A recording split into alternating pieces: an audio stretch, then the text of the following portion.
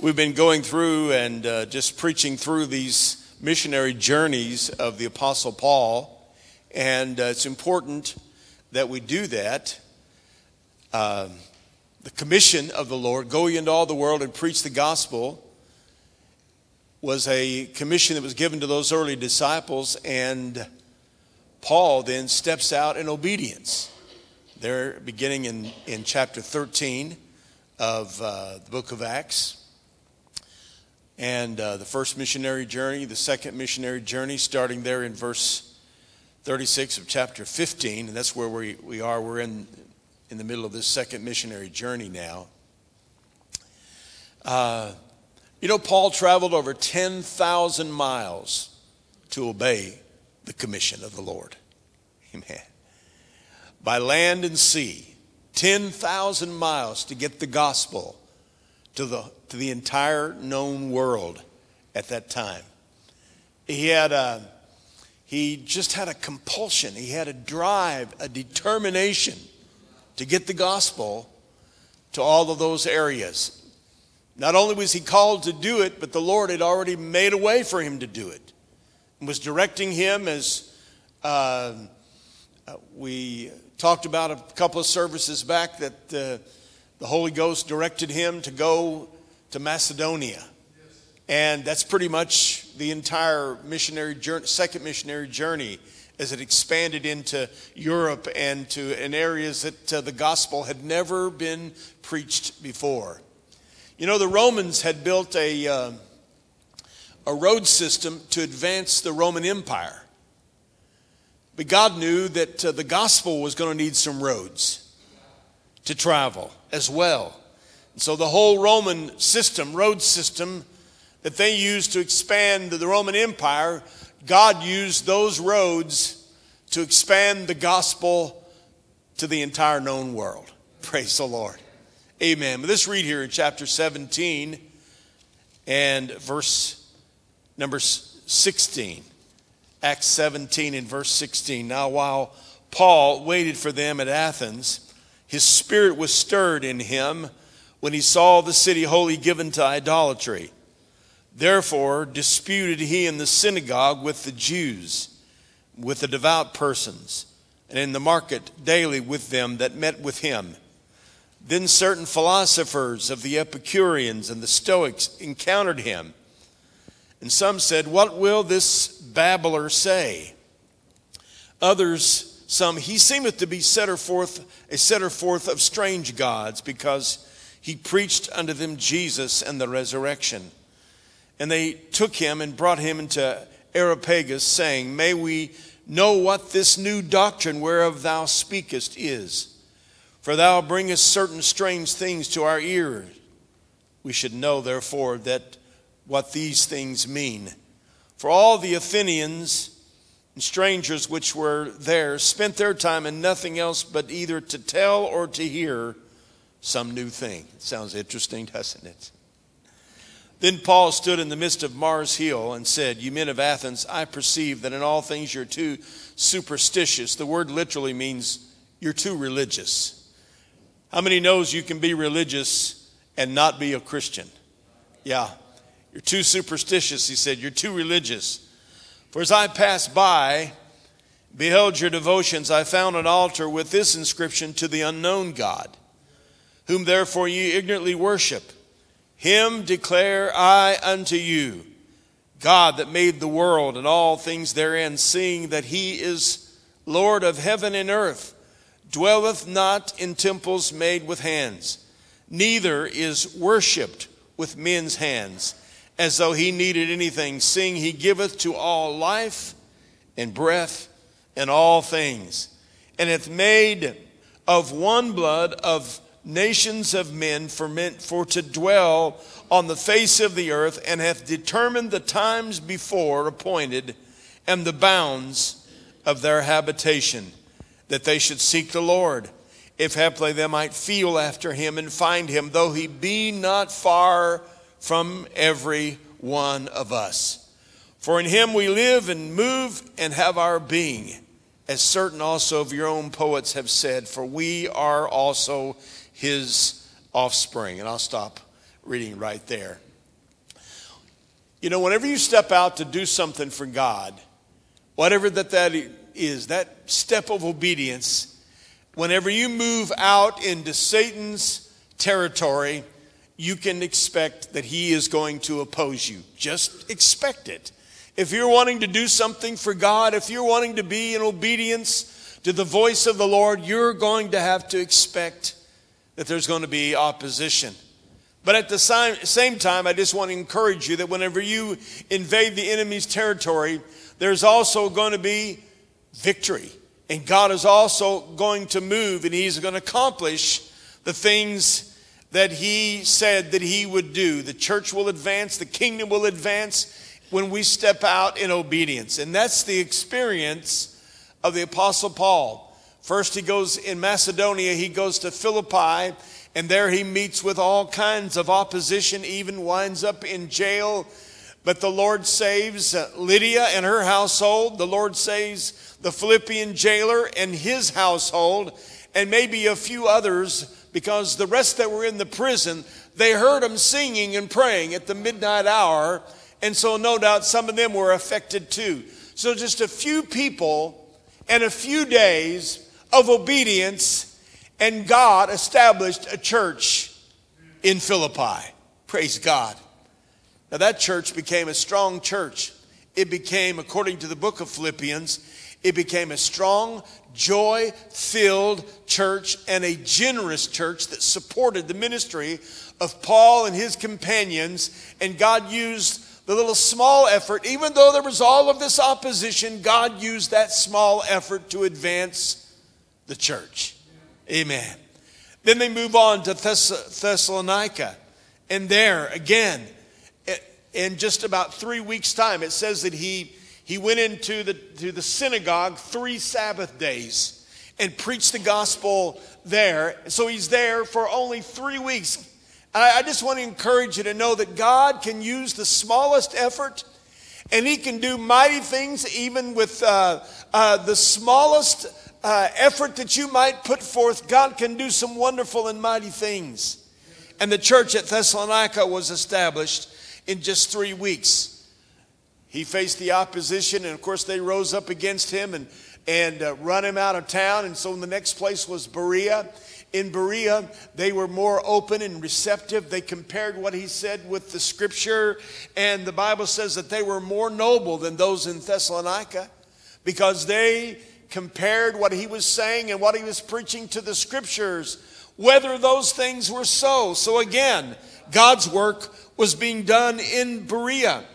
And then those from Thessalonica that opposed him, Paul and his companions, they hear that he's having some success in Berea. They leave, in Berea, and so they leave Thessalonica and come to cause trouble down in Berea and run him out of town there. As a matter of fact, they had to sneak him out in the middle of the night. And they took him by ship to a place called Athens. That's where we take up today in the reading here.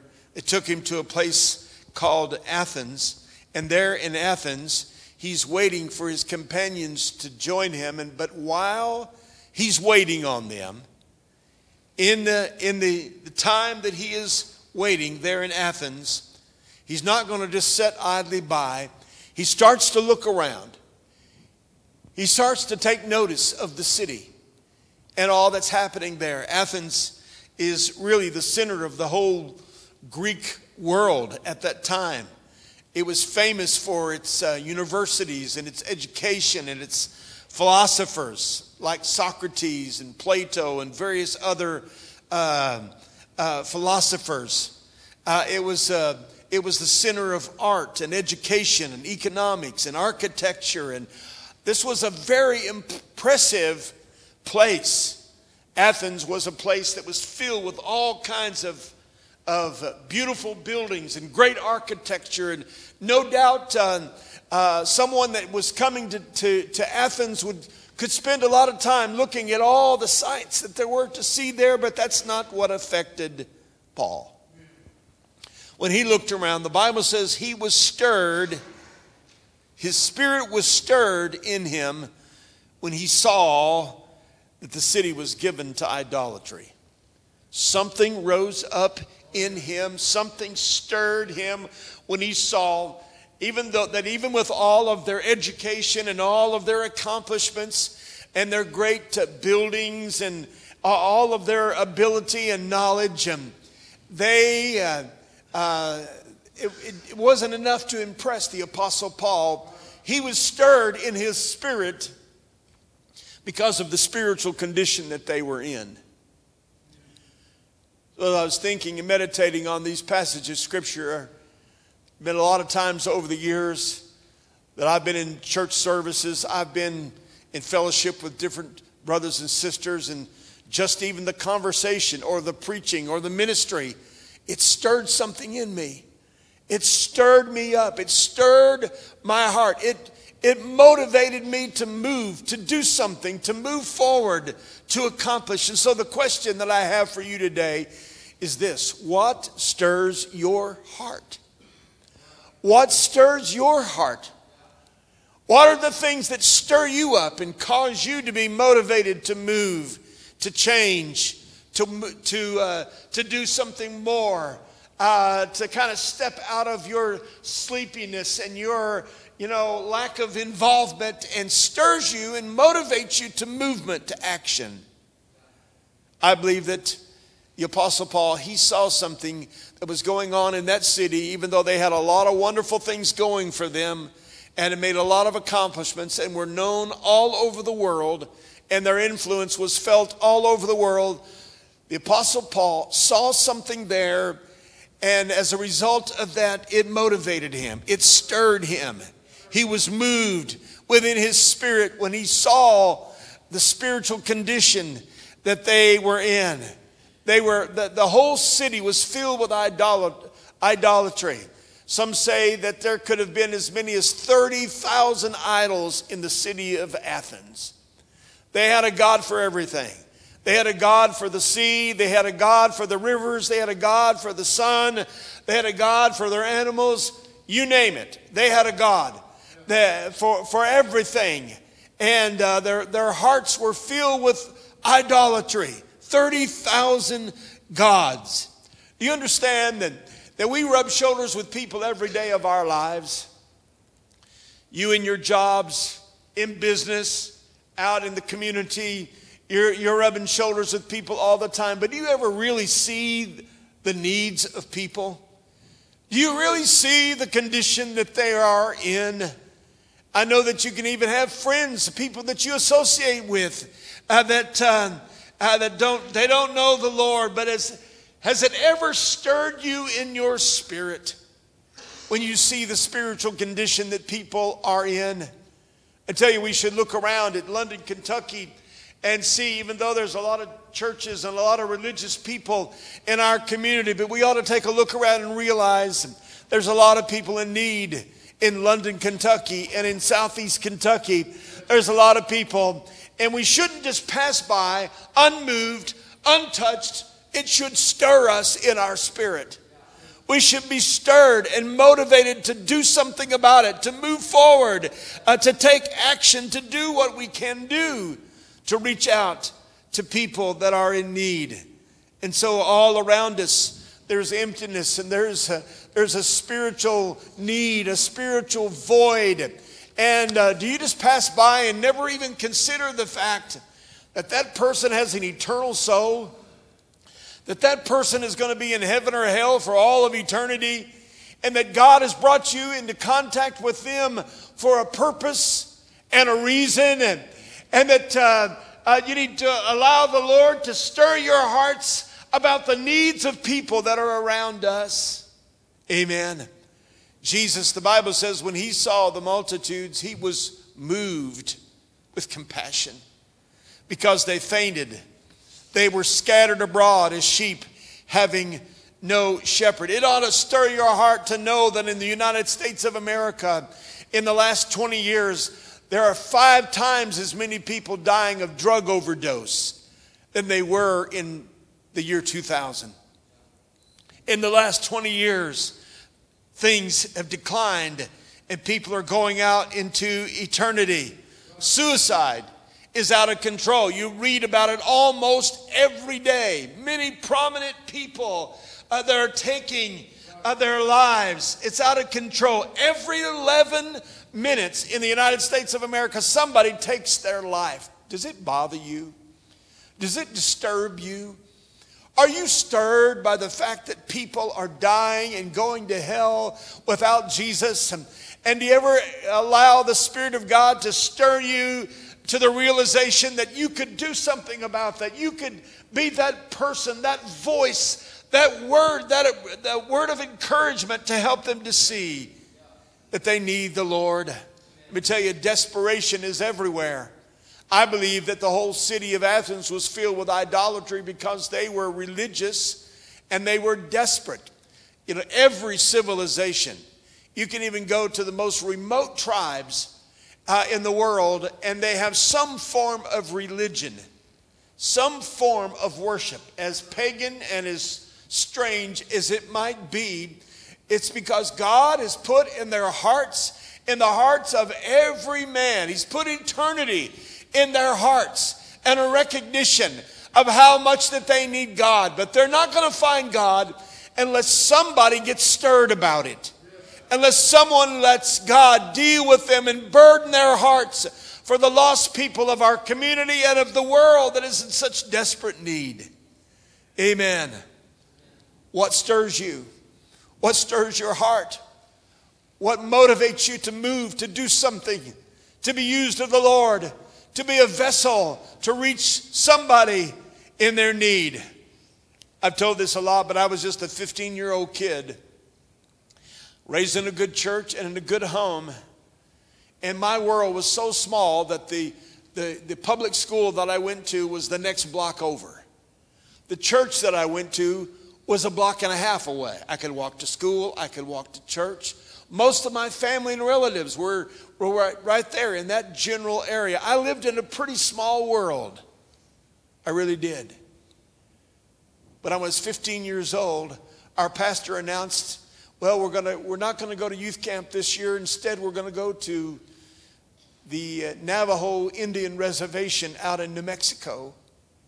And I signed up to go just because it sounded like something fun to do, just like a lot of kids would do. And I went on that trip, and my world changed. I gained a whole new worldview. I saw the world that I didn't live in. I saw poverty. I saw people who didn't know God, that lived in a way that I didn't know anything about. They were far removed from God, and they needed to know about Jesus Christ.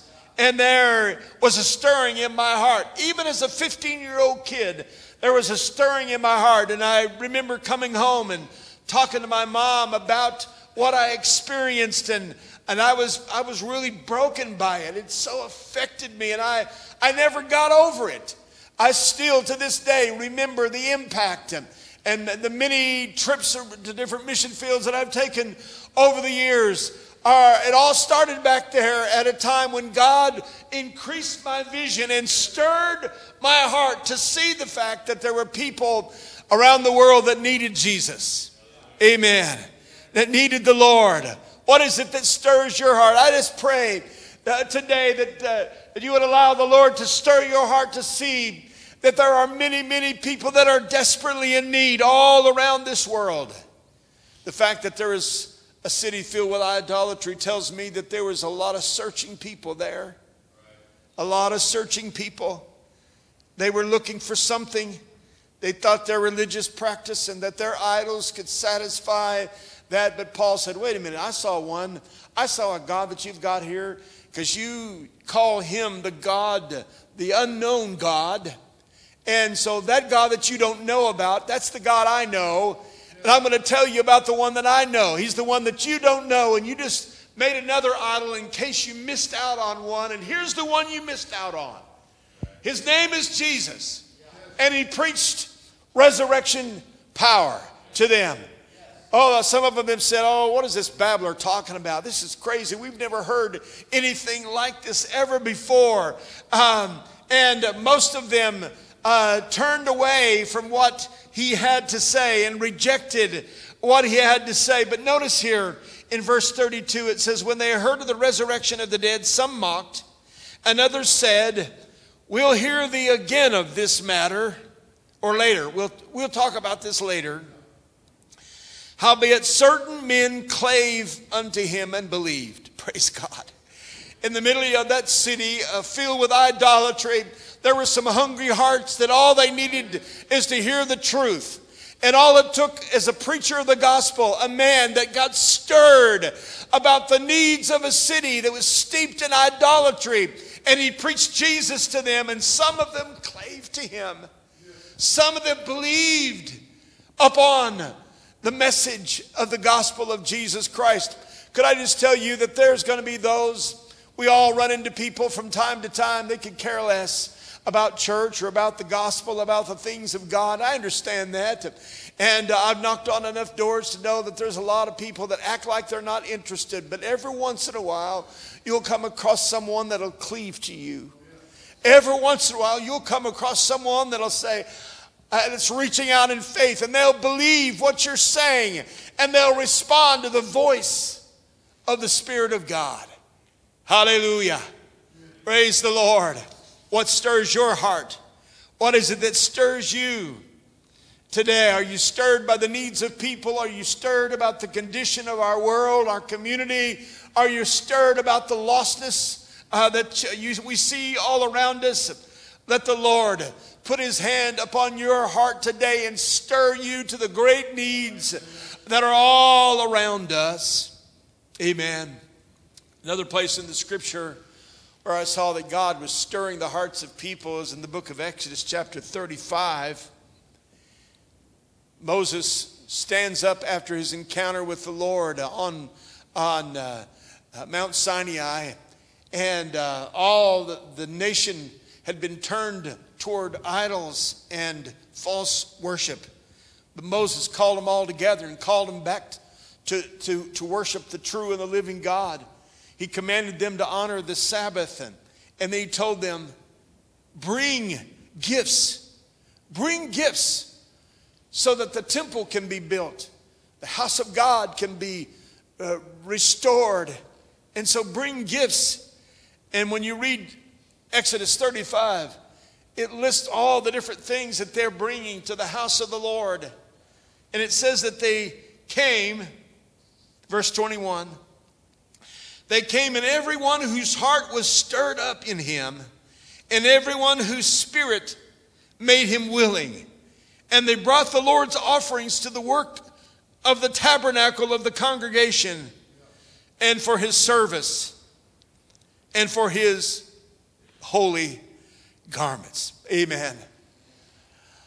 I do believe that we need to be stirred about the lost, but we also need to be stirred about the ministry of the local church. We need to stir it up to realize that God has chosen the church to be the vehicle to carry the gospel. And if the church is not strong, if the church is not experiencing the blessing of the Lord and the anointing of the Lord, and the people of God are not pulling together, united in a common cause, then it's not going to be what God wants us to do. It's not going to be what God wants us to be, and we're not going to accomplish what God wants us to accomplish. Amen. God, give us a renewed zeal for the house of God. Amen. A renewed zeal for the things of God. Isaiah 69 is a verse that talks about the zeal of thine house has eaten me up. It's consumed me, is really what it's talking about. That verse from Isaiah, or from Psalm 69, is quoted in John chapter 2, verse 17, after Jesus has run all the merchandisers out of the temple. And the disciples, then they remembered that verse from the book of Psalms. It says in John 2:17, his disciples remembered that it was written, the zeal of thine house hath eaten me up. You're consumed by it. Amen. I just believe that God can stir our hearts just like he did in Exodus 35. That they responded and they brought gifts, and they did it to see the house of God established, to see the house of God be what it would need it to be to glorify and honor the Lord. What stirs you? Do you get stirred up about the church? Amen. Amen. It stirs me if I see folks, not coming, missing the house of God, not being here when God wants to work and move mightily. How many times have I experienced this? The Spirit of God moved into service, and then I would look over the audience and realize, oh, if they would only been here. That was just for them. That word was just for them. That moving of the Spirit, that altar service was just what they needed, but something tripped them up and kept them out of the house of God. Amen. What stirs your heart? I get stirred by the house of God. I believe in it. I believe in the local church.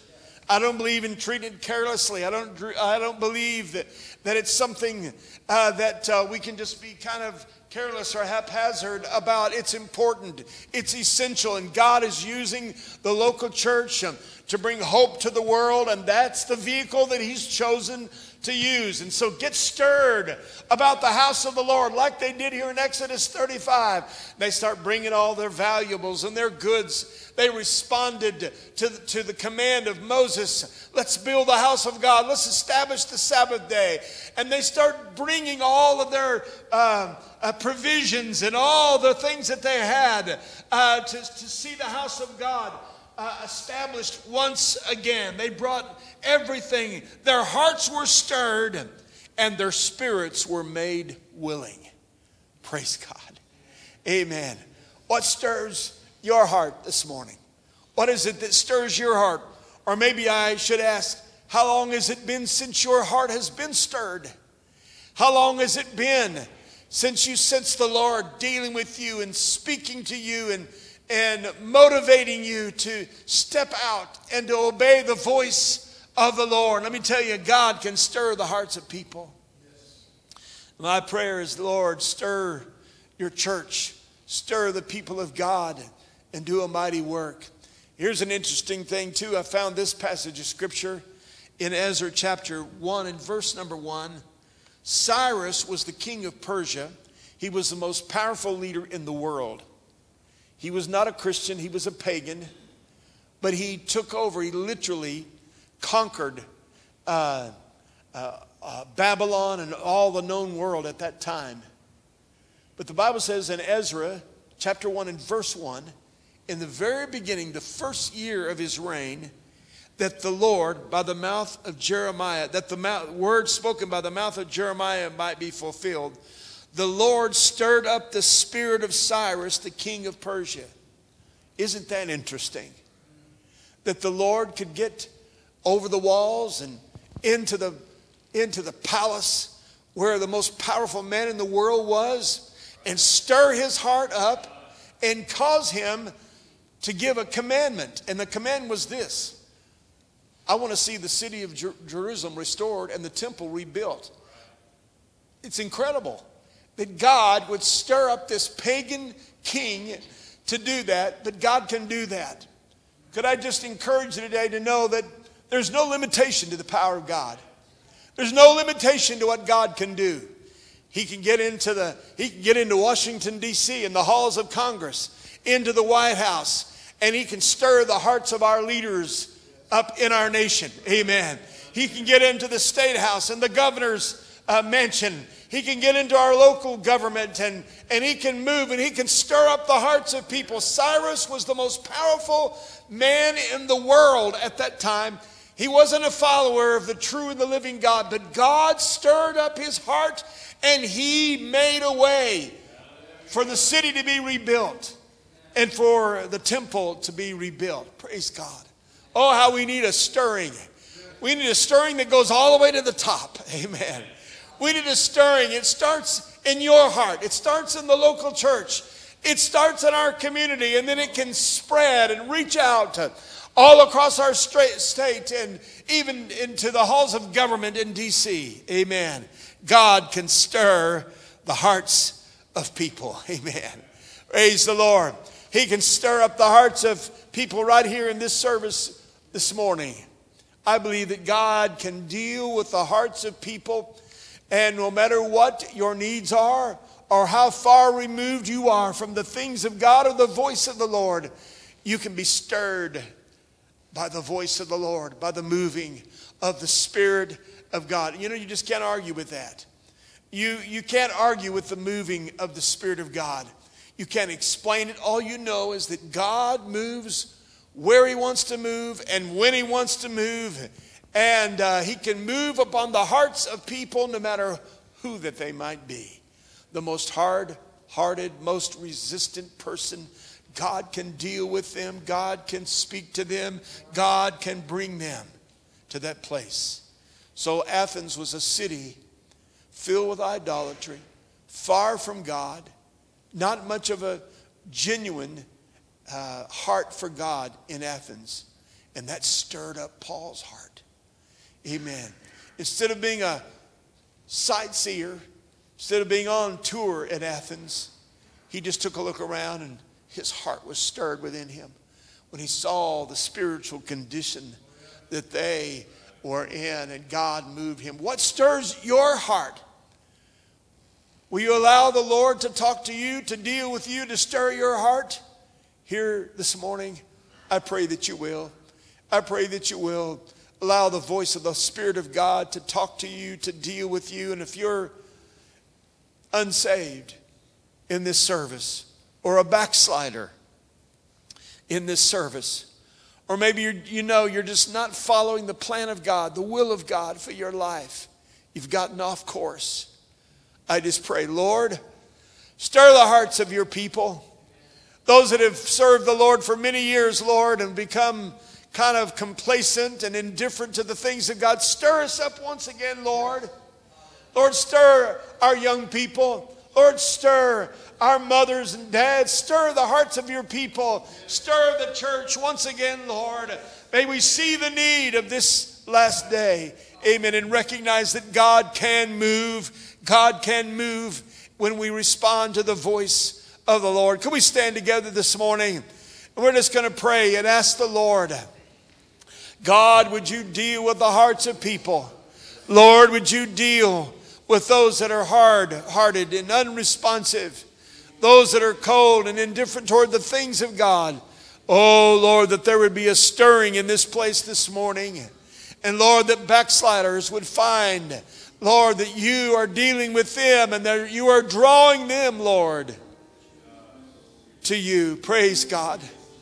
Lord, help us, Lord, in this place to be stirred once again. Oh, we thank you, Lord, for the blessing of knowing you, Lord, and from walking with you. Thank you for your presence. Thank you, Lord, for your power. Stir the hearts of your people, Lord. Everyone that's in this service today, may we be stirred, Lord, to see, God, that you've got a purpose and a plan. Praise your name, Lord. Hallelujah, hallelujah. Praise the Lord.